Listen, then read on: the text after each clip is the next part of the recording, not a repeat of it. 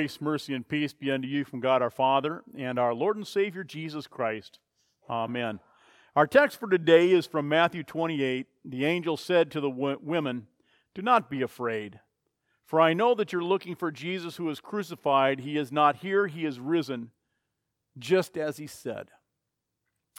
Dear friends of Christ, Easter is completely different this year, and I have to say I don't like it. I don't like having to come to church and not have the fellowship and that festive feeling of the excitement of Christ's resurrection and everybody you bump into. Christ is risen. He's risen indeed. And there's just something missing in all of that festive fellowship. And gone is the festive singing. And we have our beautiful singers here today, 5 singers, and we appreciate them. But they can't drown out the organ. And so, here we are in the midst of COVID-19, missing all of that. So much has changed, but it can't change our joy. It simply can't change our joy. COVID-19 can't change the victory of Christ's resurrection from the grave. And we may not be able to sing with the congregation, and you may not be able to feel the vibration of the organ pulsing through your body, as it plays the Easter hymns and the descants. We may not be able to greet each other with "Christ is risen, He's risen indeed, hallelujah." And you may not even be able to feel the joy of Easter. You may be feeling a bit separated as you watch this being live streamed in your house or on your cell phone device. However, as we deal with COVID-19 and as we deal with this whole thing of the world, it can't take away our hope. It can't change Easter. Why? Because we have our theme, and we have the words of the angels. Christ is risen, just as he said. And that's our theme. And that's our hope. Hope is what so many people are looking for these days. They're hoping. They're hoping to pay the bills. They're hoping that they don't lose their jobs. They're hoping to be able to feed their children, to pay the rent. They're hoping that they have their businesses that they own survive. People are hoping that though the profits are low and the debts are high, that somehow the economy will hold together. People are hoping that they don't get sick. People at risk are hoping they don't die. The government is hoping that bell curve will flatten out. The medical care community are hoping that they don't get overwhelmed with sick people and that things stay manageable. There's just a whole lot of hoping going on. But sadly, on this Easter, there are a whole lot of people feeling hopeless. And that's the way the women felt that morning. As they approached the tomb, they were scared. As they approached the tomb, they were uncertain. Now, I want you to remember all the things that they had just seen that had taken away their hope, because literally they'd given up hope. Jesus was dead, and it was a brutal, painful, ugly thing to witness. It was incredibly bloody. It was unforgettable. And in the shadow of the cross, we can understand how their hearts are broken. We can understand the hopeless feeling. They had placed their desires on a Savior of the world and then watched Him die in a way that is unspeakable. Suffering, human suffering. And throughout Lent, if you've been listening to our audio broadcasts of our Mid-Lent services, we've been studying Job and his life. And Job's life is a mirror reflection of our world today, because he had gotten to the point of no hope. And if you think about Job, all that he had seen, all that he had witnessed, all that he had had to endure, Job understood. He understood that everything can be taken away from you and life can be reduced to an ash heap. So there he sits in an ash heap, heaping ashes over his head and with putrid sores all over his body and with broken pieces of pottery scraping the pus off of his sores. All of his children died in a tornado. He had lost all 10 children. He had lost all his servants, his crops, his livestock, all his pride. Here was Job, once one of the greatest, most respected men on the earth, reduced to a pitiful, ghastly sight. And he sat in that ash heap and scraped pus from his wounds. No hope. And in that state, God comes to Job. And in the state of hopelessness, God comes to the women at the tomb. And in the state of hopelessness, God comes to you today. He comes to you in the midst of COVID-19. In the midst of all your worries, all your fears, God comes and we hear the words of the angels. Do not be afraid, for I know that you're looking for Jesus who is crucified. He's not here. He's risen just as he said. And those words of hope reflect the joy that Job had at the end of his book as we just sang the hymn.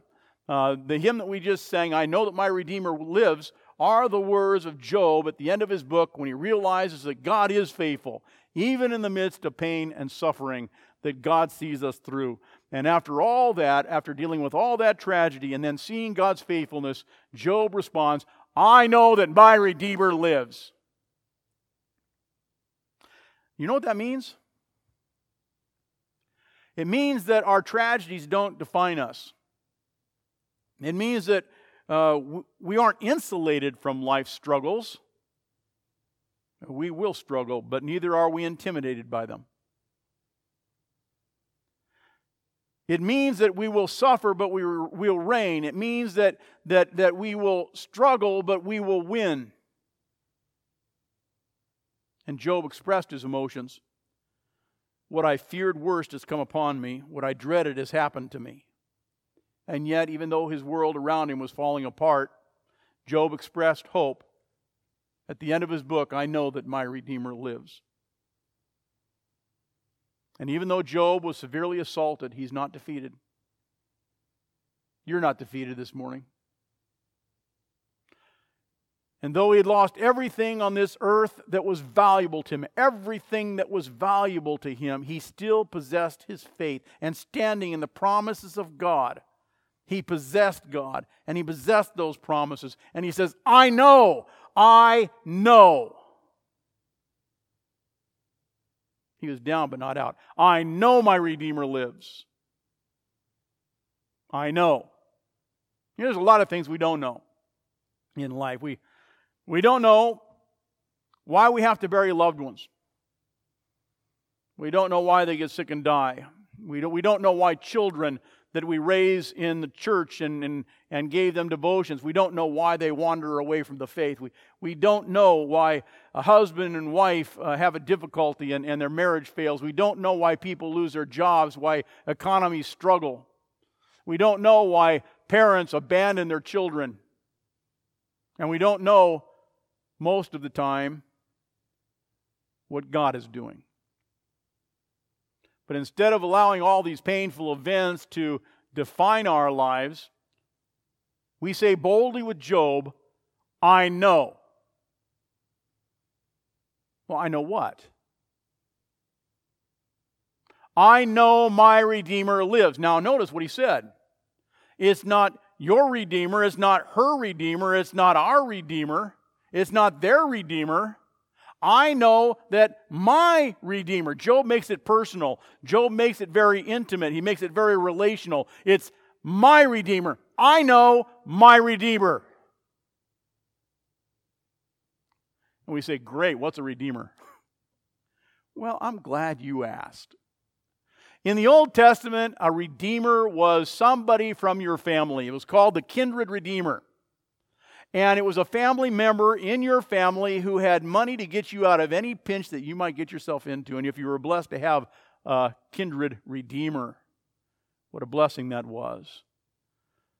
It was a relative, someone willing to rescue, someone willing to ransom, someone willing to recover and redeem another family member without cost.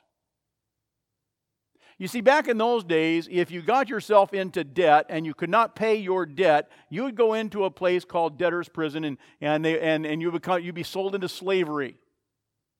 and you'd be sold into slavery and there'd be no way out, you would be a slave and your family would be a slave until you paid your debt. Until you paid it all back. And so comes a kinsman redeemer. And he pays the debt. And he sets you free. That family member who loves you so deeply. But a redeemer did more.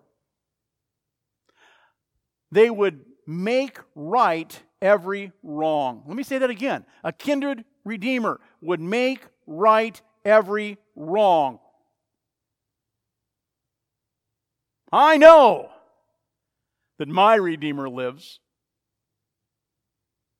And this kindred redeemer, this family person, would come and set you.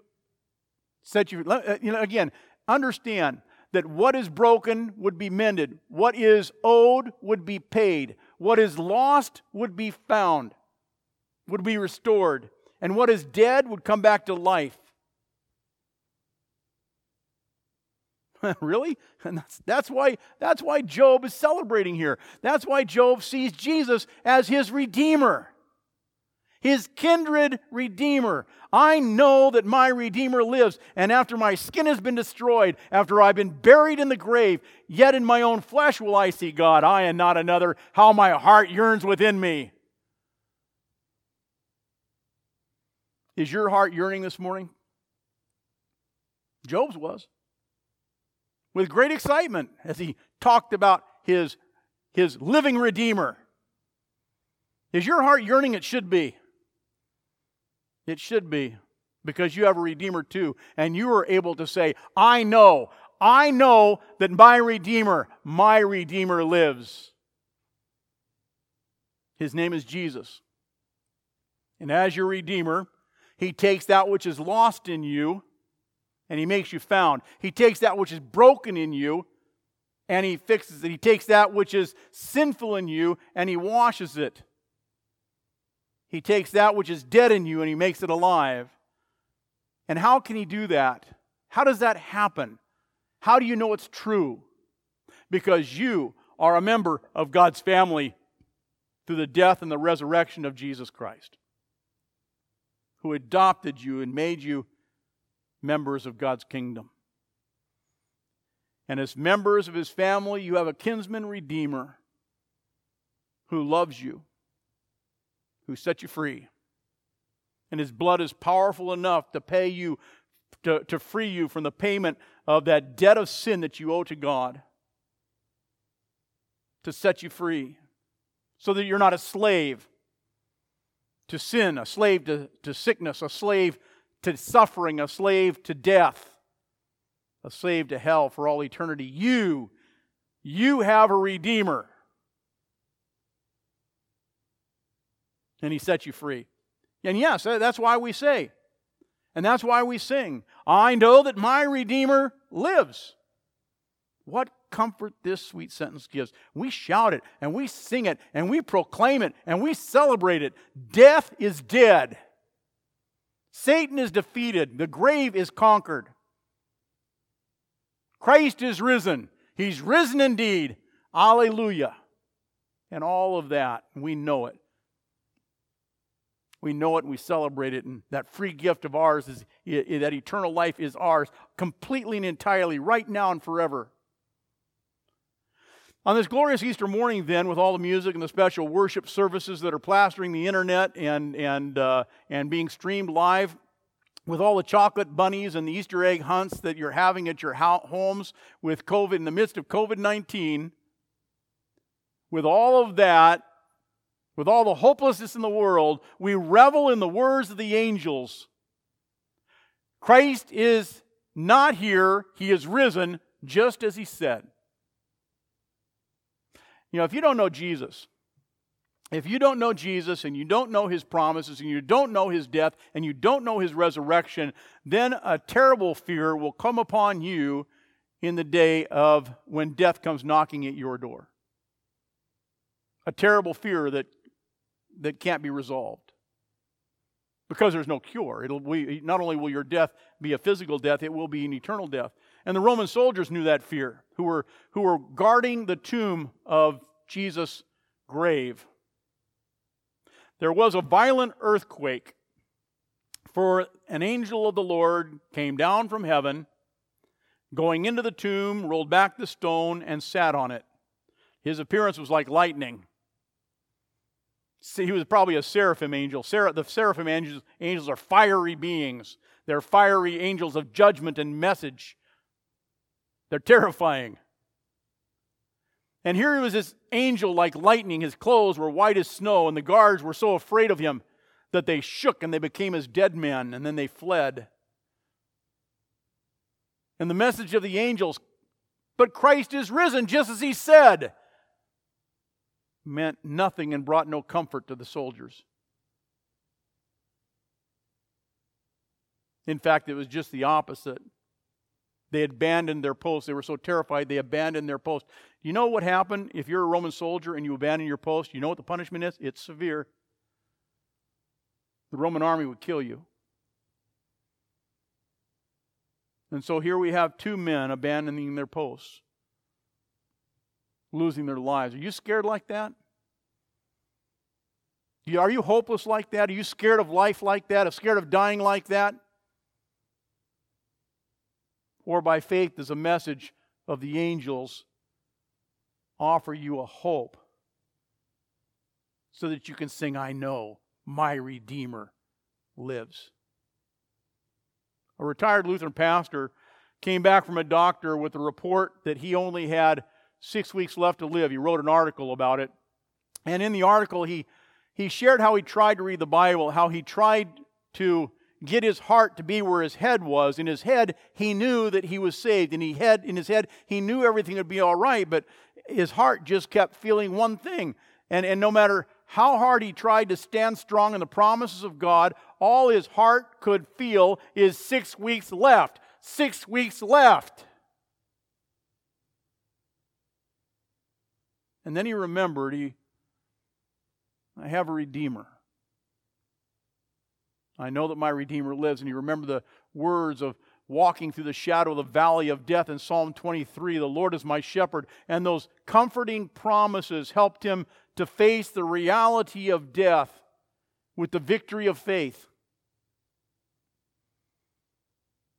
And he faced the reality of death with the power of the empty tomb. And he faced the reality of death with the message of the angels. Christ is not here. He is risen just as he said. And he said, then I threw back my shoulders and I just started to laugh with an overflowing sense of joy. And I just said out loud, I have, Christ is risen. All I have is 6 more weeks left to live. For he knew he had an eternal life to live. The angel told the women who came to the tomb without hope, "Who are you looking for?" Jesus said. And the angel said, "Do not be afraid. For I know that you're looking for Jesus who is crucified. He's not here, he is risen." And then suddenly Jesus meets them and he says, "Greetings." And they came to him and they clasped his feet and they worshiped him. The women who had no hope had hope. Job, who had no hope, had hope. The dying pastor, who had no hope, had hope. And you, when you have no hope, are filled with hope. Why? Because you know. You know what? You know that your Redeemer lives. You have a kinsman redeemer. What a blessing. And he makes all your wrongs right. And how do you know? Well, you have the message of the angels, Christ is risen. And then we have the hope that Paul records in Paul's theology of the resurrection in the resurrection chapter of 1 Corinthians 15. We will not all sleep, that's a euphemism for death. we will not all sleep, but we will all be changed in a flash, in the twinkling of an eye at the last trumpet. For the trumpet will sound, and the dead will be raised imperishable, and we will be changed. And it's all real, because Christ is risen from the dead. And that's why we sing. He lives, all glory to His name. He lives, my Jesus, still the same. Oh, the sweet joy this sentence gives. I know that my Redeemer lives. Alleluia. Christ is risen. He's risen indeed. Amen. And now may the peace of God that passes all understanding keep your hearts and your minds in Christ Jesus unto life everlasting. Amen.